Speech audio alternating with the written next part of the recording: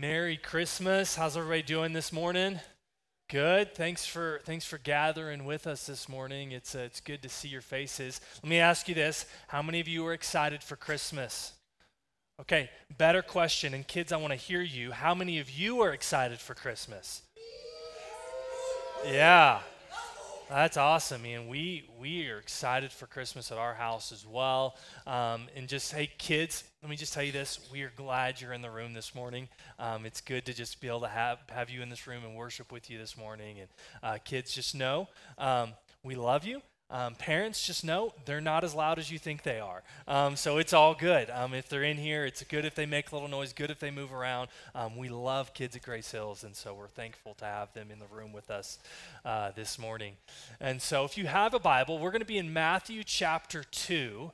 Matthew chapter 2 is where we're going to be spending our time for the next little bit here. And if you don't have a Bible, that's okay. The verses will be up on the screen as well, and you can follow along that way. Here's what we know. Throughout Scripture, the gospel, the good news of Jesus, can be understood in the context of an invitation, and it can be understood in the context of an invitation to a table, an invitation to a table, an invitation to a meal with God. And this is, and I don't know about you, but any time that I'm invited somewhere, I feel incredibly honored, right? And I've been invited to some interesting things, but like whether it's a wedding or a birthday party, I love getting that invitation in the mail, especially on weddings, right? Because it always says your presence is requested. Your presence is requested. And really, this is the main idea for today. That your presence has been requested. Your presence has been requested. And to be honest, I think that it's an incredible honor to have our presence requested. And maybe there's some, except for maybe jury duty, that's one invitation I don't enjoy getting. But for the most part, I enjoy getting those invitations. Like I've been invited into some interesting things throughout my life. I remember in high school being invited. I was at a concert, and all of a sudden, my friends lovingly invited me by pushing me in the back into the middle of this dance circle. And I was quickly invited to step out of that dance circle once they saw me break out one of these, right? But we love being invited. It's an incredible honor to be invited to things. And so here's what we know, though. We know that the good news of Jesus, we know that Christmas itself, the coming of the Son of God into the world, is the greatest invitation that could ever be had. It's the greatest invitation that could ever be had, and it's available and extended to everyone. So, let's jump into our passage here, and let me show you some a little bit further here. Matthew chapter 2, starting in verse 1. And here's what it says. It says, Jesus was born in Bethlehem in Judea during the reign of King Herod. About that time, some wise men from eastern lands arrived in Jerusalem, asking, "Where is the newborn King of the Jews? We saw his star as it rose, and we have come to worship him." King Herod was deeply disturbed when he heard this, as was everyone in Jerusalem. He called a meeting of the leading priests and teachers of religious law and asked, "Where is the Messiah supposed to be born?" "In Bethlehem in Judea," they said. "For this is what the prophet wrote. And you, O Bethlehem, in the land of Judah, are not least among the ruling cities of Judah. For a ruler will come from you who will be the shepherd for my people Israel." Then Herod called a private meeting with the wise men, and he learned from them the time when the star first appeared. And when he told them, "Go to Bethlehem and search carefully for the child. And when you find him, come back and tell me so that I can go and worship him too." After this interview, the wise men went their way, and the star that they had seen in the east guided them to Bethlehem. It went ahead of them and stopped over the place where the child was. When they saw the star, they were filled with joy. They entered the house and saw the child with his mother, Mary, and bowed down and worshipped him. And they opened their treasure chests and gave him gifts of gold, frankincense, and myrrh. And when it was time to leave, they returned to their own country by another route, for God had warned them in a dream not to return to Herod. Let's pray. Jesus, we come before you this morning, and I'm so thankful and so grateful for the fact that you saw fit that you should come in the form of a human, that you would wrap yourself in flesh and skin and bone, and you would come to this earth in the most humble form possible as a baby. That you allowed your creation to actually take care of you as a child. I'm thankful, Lord, that we get to gather here this morning and just remember and reflect and worship. And so I just pray that over the next few moments, Lord, that we would see Christmas as the greatest invitation that has ever been given. And that we would understand and be honored by this invitation to your table. And so, Jesus, I pray that you would work in us and through us, and we need you and we thank you and praise you in Jesus' name. Amen. So this the story here, right? So Jesus has already been born, and and he is known as Emmanuel, God with us. That God has come and wrapped himself in the flesh. He has come to this earth like you and me. And so when authors like in the book of Hebrews say that we have a great high priest in Jesus that can relate to us in every way, it's because Jesus is a big theological word, is he incarnated himself, right? It's the incarnation, that he came to be like us, minus the sin. And so Jesus comes, and as he comes, God sends out an invitation. He sends out an invitation in the form of a star to a group of magi. Wise men is also known as magi. And here's the thing. There was likely more than 3 of them. So don't go kick over your neighbor's manger scene in their yard or anything, but there's probably more than 3 wise men, and they were probably not there the day Jesus was actually born. This is down the road for sure that they show up on the scene. But the day Jesus is born, God supernaturally places a star in the sky. He supernaturally places a star in the sky to point to the reality that something significant had happened. The most significant thing in all of history up to this point. That God had invaded the earth in the form of a child. And so this is what the wise men who are far off in a different country, they see this star and they see it as an invitation. And so they take this invitation and they go. And here's how we know, because these guys, they were they were students of the stars. They loved studying the stars. So this would have been a significant thing to cause them to travel a great distance in order to find the Messiah, in order to find the King of the Jews. It was an incredible moment. Here's the reality. Here's what I know. We, for really since beginning of time, humans, men, women, children, we have looked up at the stars and we have stood in awe of what's up there.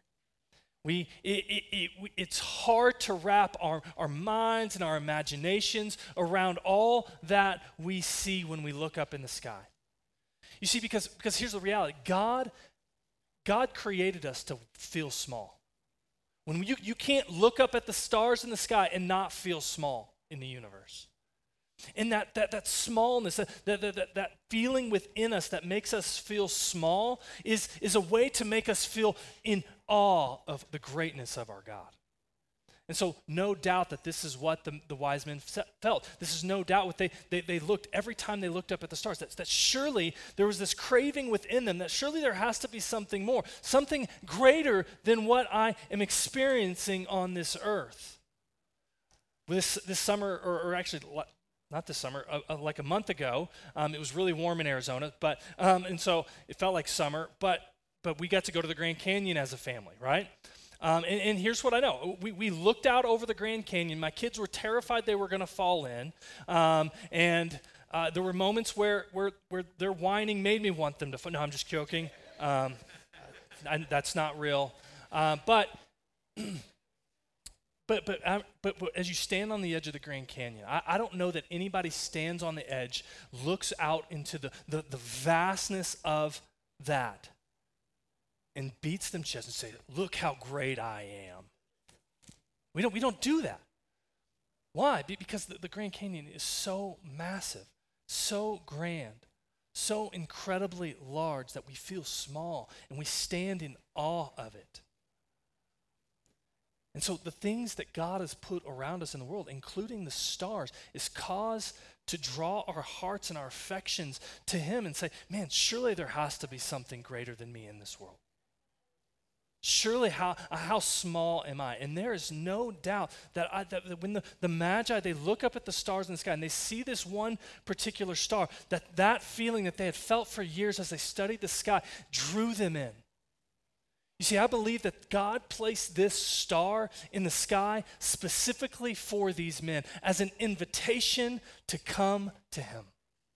As an invitation to come to Him. And so they respond to the invitation.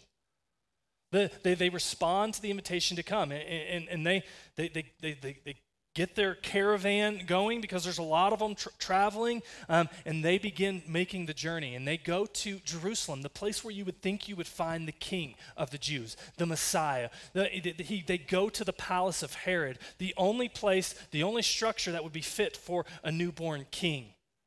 And they go there and they say, hey, we're here to find the King of the Jews. We saw his star as it rose, and we want to worship him.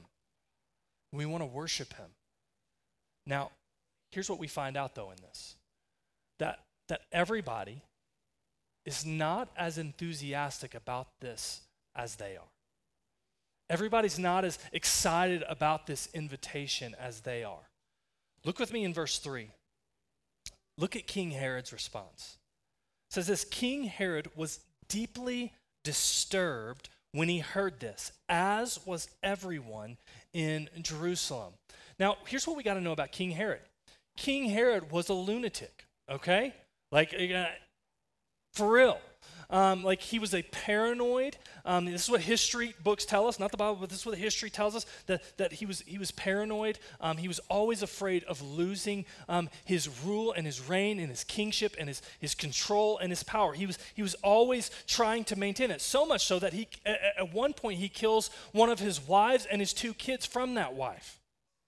Like, he is absolutely insane. And so when the Magi show up and they say, hey, we're here because of the newborn king of the Jews, he doesn't respond with enthusiasm. He responds by becoming deeply disturbed. The word in the Greek there is tarasso, okay? The tarasso, and here's what it means. Let me read this for you. Here's what tarasso means. Tarasso means to render anxious or distressed, to strike one's spirit with fear or dread.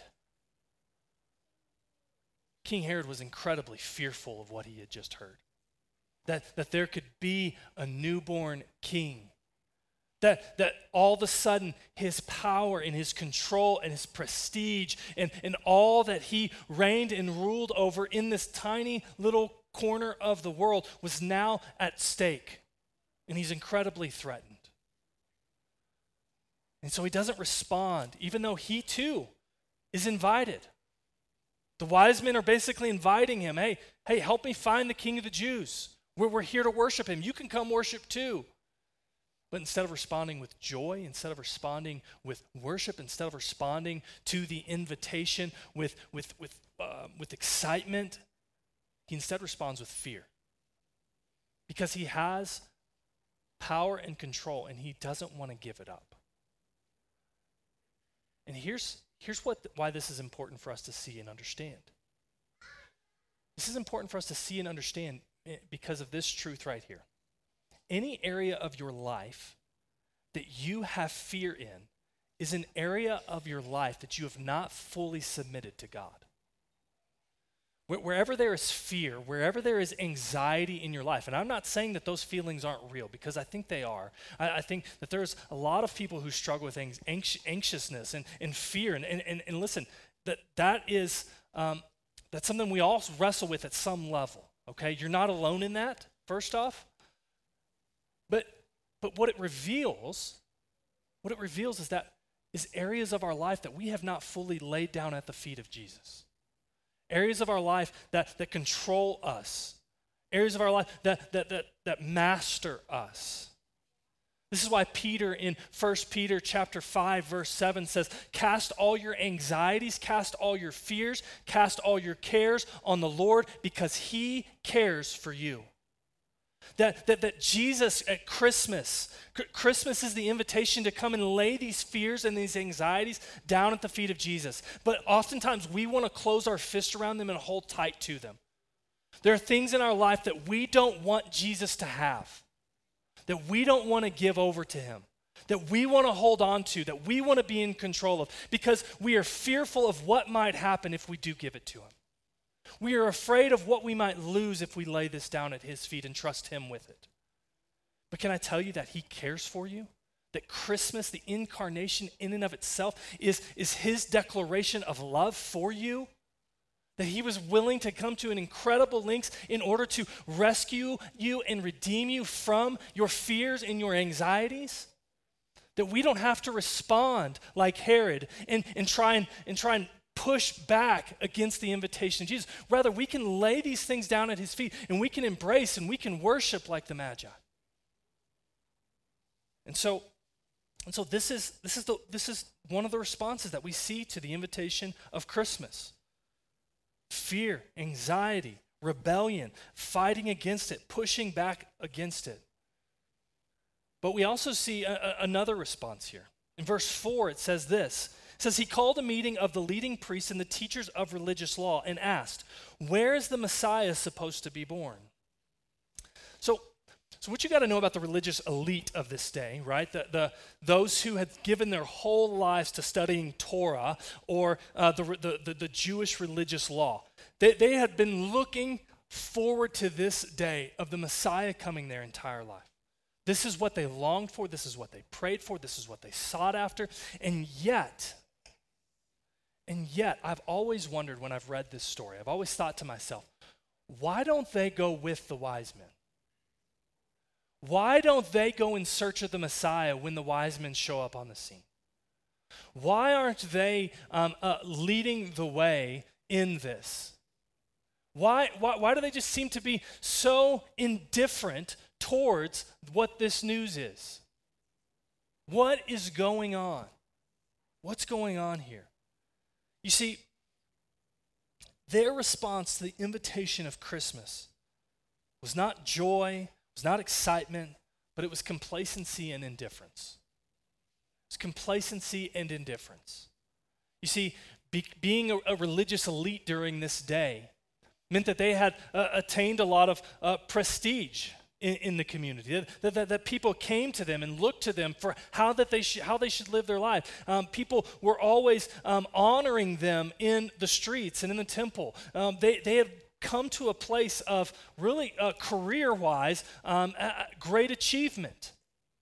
And so when it came to this news of the Messiah, they didn't see their need for him. They were indifferent to this news because they didn't think they needed him, because they had everything they wanted in life. And here's what I know. I think sometimes we can respond to the invitation of Christmas in this same way. Like it's, for a lot of us, this is a story we've heard lots of times. And we can sort of go through the motions. We can show up at a church. We can light some candles. We can sing some songs and go home, and we become self-consumed once again. We can be indifferent to the invitation of Christmas because we think we already have everything we need, and we don't really believe we need Jesus. And we can miss the greatest invitation that there ever has been in the form of Christmas, in the form of Jesus coming. The religious leaders, this is how they respond. They are indifferent, complacent. Listen, it doesn't matter to me how well in your career you have done. It doesn't matter to me how much money you have. But if we're not careful, you can start relying on what you have achieved and stop caring about what Jesus has achieved for you. You can stop pursuing him, and you can become complacent and indifferent towards him altogether. You think, I don't really need him. And another important thing to see here and note here about the religious leaders, right? They believed that because of how good they were at following the Mosaic law, the Jewish law of the time, that they believed they didn't need God because they were really upright and religious. But can I just tell you something here? That the invitation of Christmas is not an invitation to religion. It's not an invitation to a list of rules, of do's and don'ts. It's an invitation to a relationship. You see, we don't believe that this is about being good and not and doing the right thing, and we don't believe this is all about what you do or don't do, whether you drink or don't drink, cuss or don't cuss, do this, don't do that. That this whole thing isn't about what you do and don't do. It's about what Jesus has done for you on the cross and through his resurrection. That the invitation of Christmas is not an invitation into religion; it's an invitation to relationship. But this is what we see. But this is what we see here, that Jesus has invited us into, this is the whole point of the Christmas story. It's the whole point of the Christmas story. Listen, you look at every other religion on the face of the planet besides biblical Christianity, because I say biblical Christianity because I think there's a lot of people parading around as Christians that aren't actually Christians. And so they're talking about biblical Christianity, right? Is ultimately, it's this invitation. It's this invitation into relationship. And every other religion would say, hey, you need to do this, do X, Y, Z 100 times, and then God is going to be pleased with you and allow you into heaven. But biblical Christianity isn't about what you have done. It's about the fact that Jesus didn't wait for you to come up the mountain to him. He came off the mountain to come and rescue you. That he left the glories of heaven to come down in the form of a baby, live a perfect sinless life, and go to the cross on your behalf and my behalf, fully absorbing the wrath meant for you and for me onto himself. That this is the invitation of Christmas. This is the invitation of Christmas. And so we have King Herod responding with fear and feeling threatened. We have the religious elite responding with indifference and complacency. But then we have the Magi, and let's come back to them, okay? We have the Magi. Jump with me down to verse 9. It says, after this interview, the wise men went their way, and the star that they had seen in the east guided them to Bethlehem. It went ahead of them and stopped over the place where the child was. When they saw the star, they were filled with joy. They entered the house and saw the child with his mother Mary, and they bowed down, falling to their face, and worshiped him. They opened their treasure chests and gave him gifts of gold, frankincense, and myrrh. Here's what we got to know about the Magi, okay? The Magi, by every definition, in every way, shape, and form, would have been considered outsiders, okay? They were not Jewish. They likely came from Babylon or Persia. They traveled great distance. They were magicians, sorcerers who liked to study the stars. They worshipped other deities in their growing up and in their life, and yet they see the invitation of God in the form of a star, and they travel great distances, bringing gifts and bowing down and worshiping him with joy. That this is the Magi, who were incredible outsiders. While others were fearful and complacent, the Magi, as outsiders, were attentive. They brought riches for a king, gold. They brought incense for a priest, frankincense, and oil to embalm for burial, myrrh. And by every definition, and every vantage point, the Magi would have been considered outsiders. especially in this land at this time. And this may be why the religious leaders were indifferent to this, because they thought, who are these guys to know anything about our Messiah? And yes, this is what we learn, though, 2,000 years later, 2,000 years beyond this. As we read this story, is that these outsiders, they don't stay outside. They are invited in. They're invited in by God himself. God invites the outsiders in. Listen, I don't know your past. I don't know your history. I don't know what brings you into this room today. I don't know what life is going on with you right now. But here's what I know. Maybe you feel like an outsider in here today.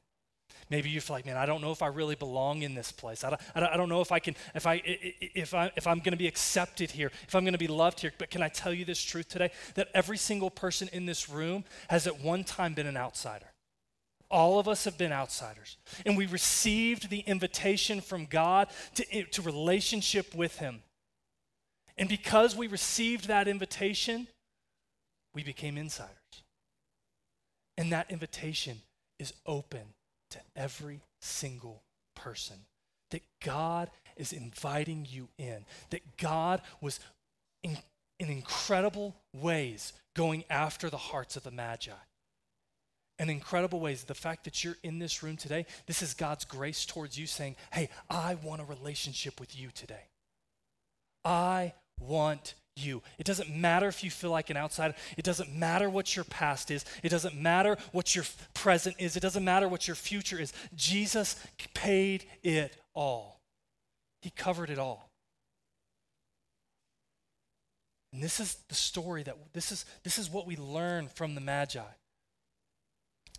That if you feel like an outsider, you've been invited in. Listen, I don't think it takes very much for us today to see, to look at our world, you turn on the news for 10 seconds and you see the brokenness in our world. And the reality is, I think that we all feel this brokenness within us.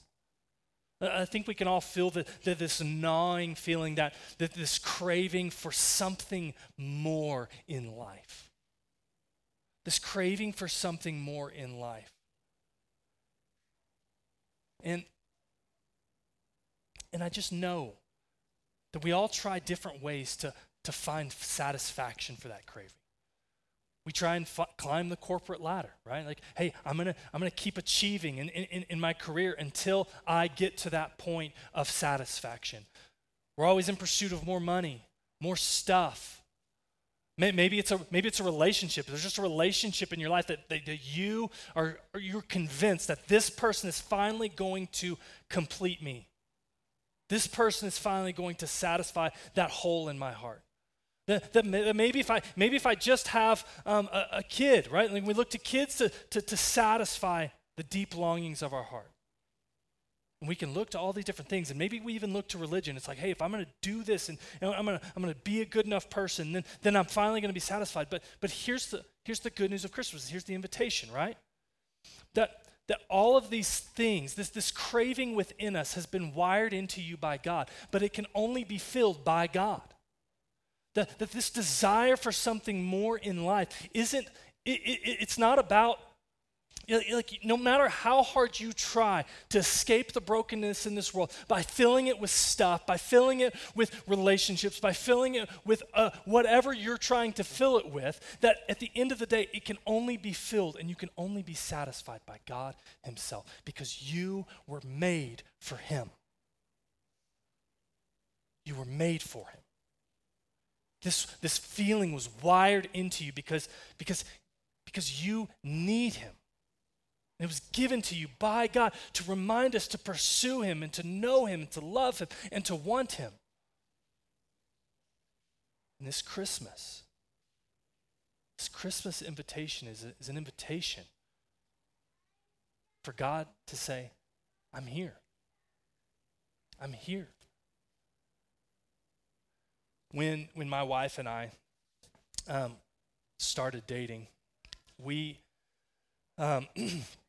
first we met on a bus traveling from between camps. Okay, and I remember just we had we just talked for probably, I don't know, it was like an 8-hour bus ride. I don't actually remember, but it felt like 8 hours in the best way possible. Like we just talked that whole time. And for me, I was in. For her, she was like, oh, he's nice. It was one of those kind of things. And then we don't agree on our first date was, but that's okay.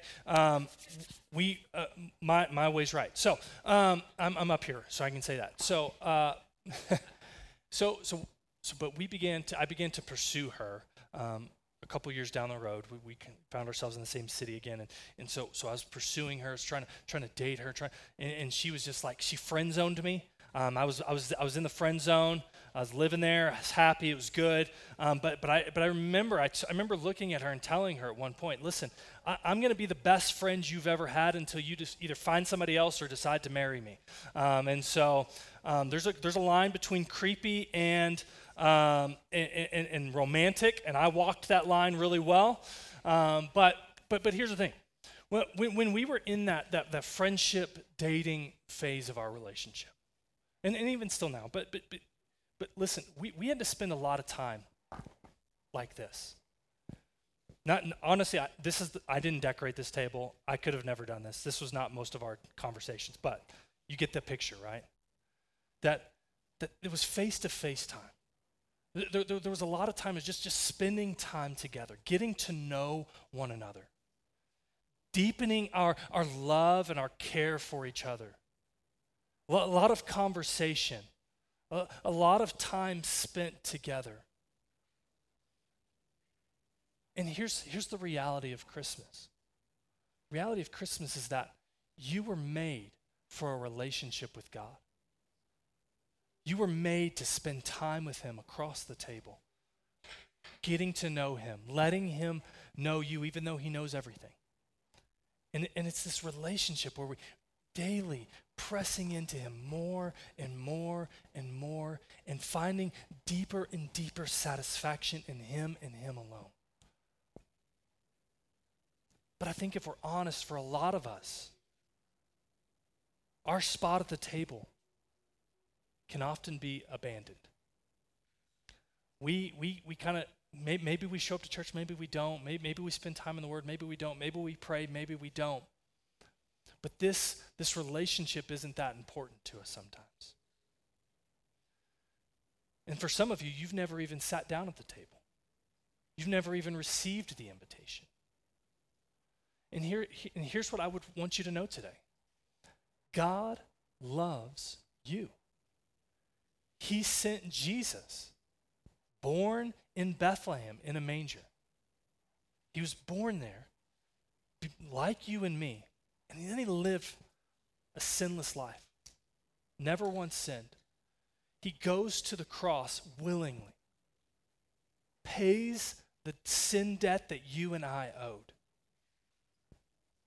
And then 3 days later, he rose from the grave. And that Christmas is the invitation for you and for me to join God at the table through the sacrifice of Jesus.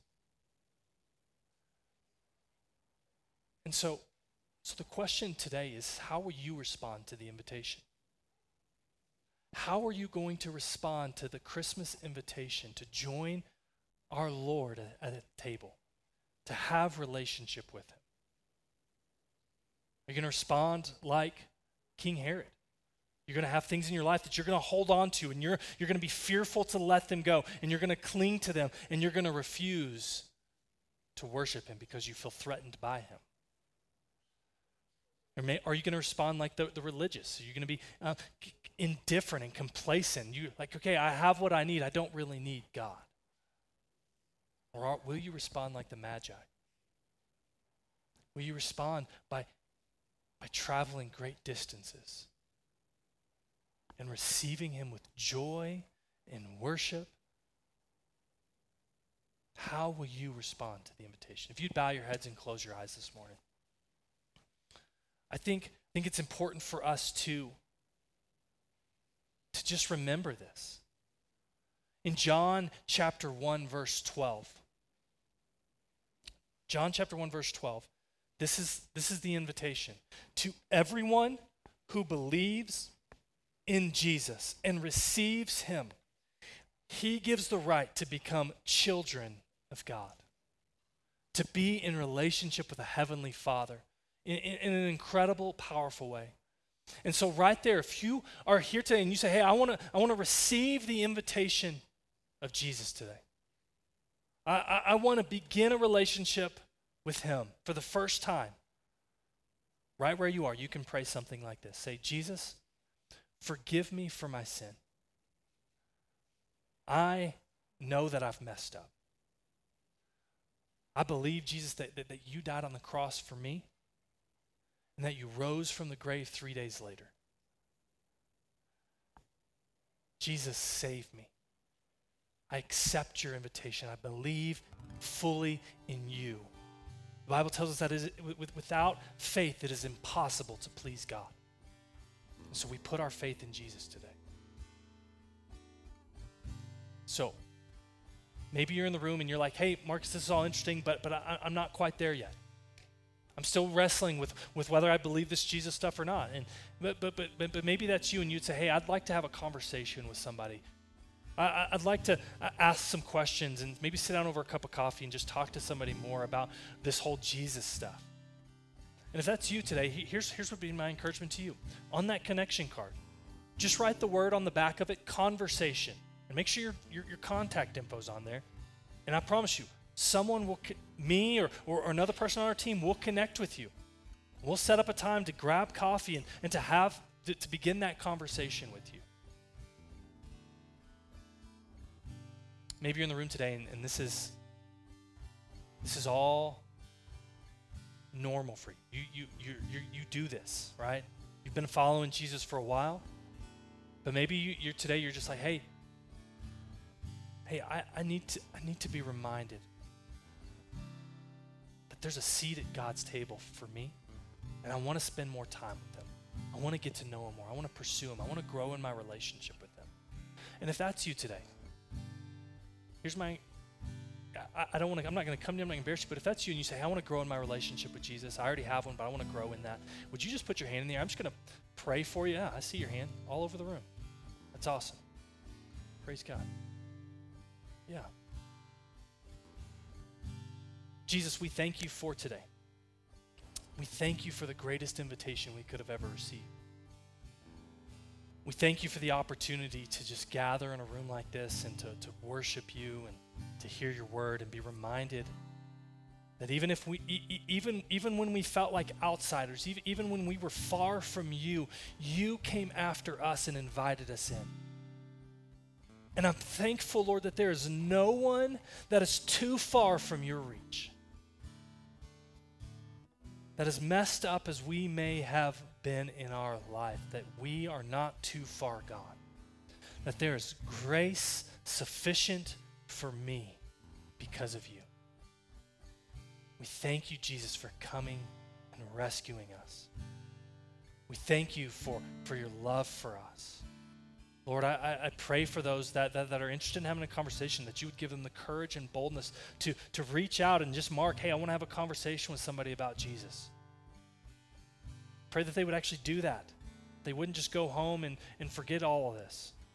I pray for those in the room that raise their hand and say, hey, I want to grow in my relationship with Jesus. I pray, Lord, that those people this week, that they would just start small. Maybe it's just, hey, I'm going to spend 5 minutes reading the Bible. Maybe it's just 5 minutes praying. Maybe praying while I'm driving somewhere. And just talking to you. That we would just begin somewhere, that we would just figure out what that next step is in our faith journey, and we would take that. Maybe for some of them, it's the step of being baptized. Pray that they would be willing to take that step. And so, Jesus, we just ask for that. I pray for the person who maybe prayed that prayer to begin a relationship with you for the first time today. I pray, Lord, that they would let us know about that. I pray that they would just write saved on the back of that card when they turn it in, and we would get to celebrate that decision with them. Jesus, we want all to you. Give us yourself in every way. And so, Jesus, we thank you and we praise you. In Jesus' name, amen.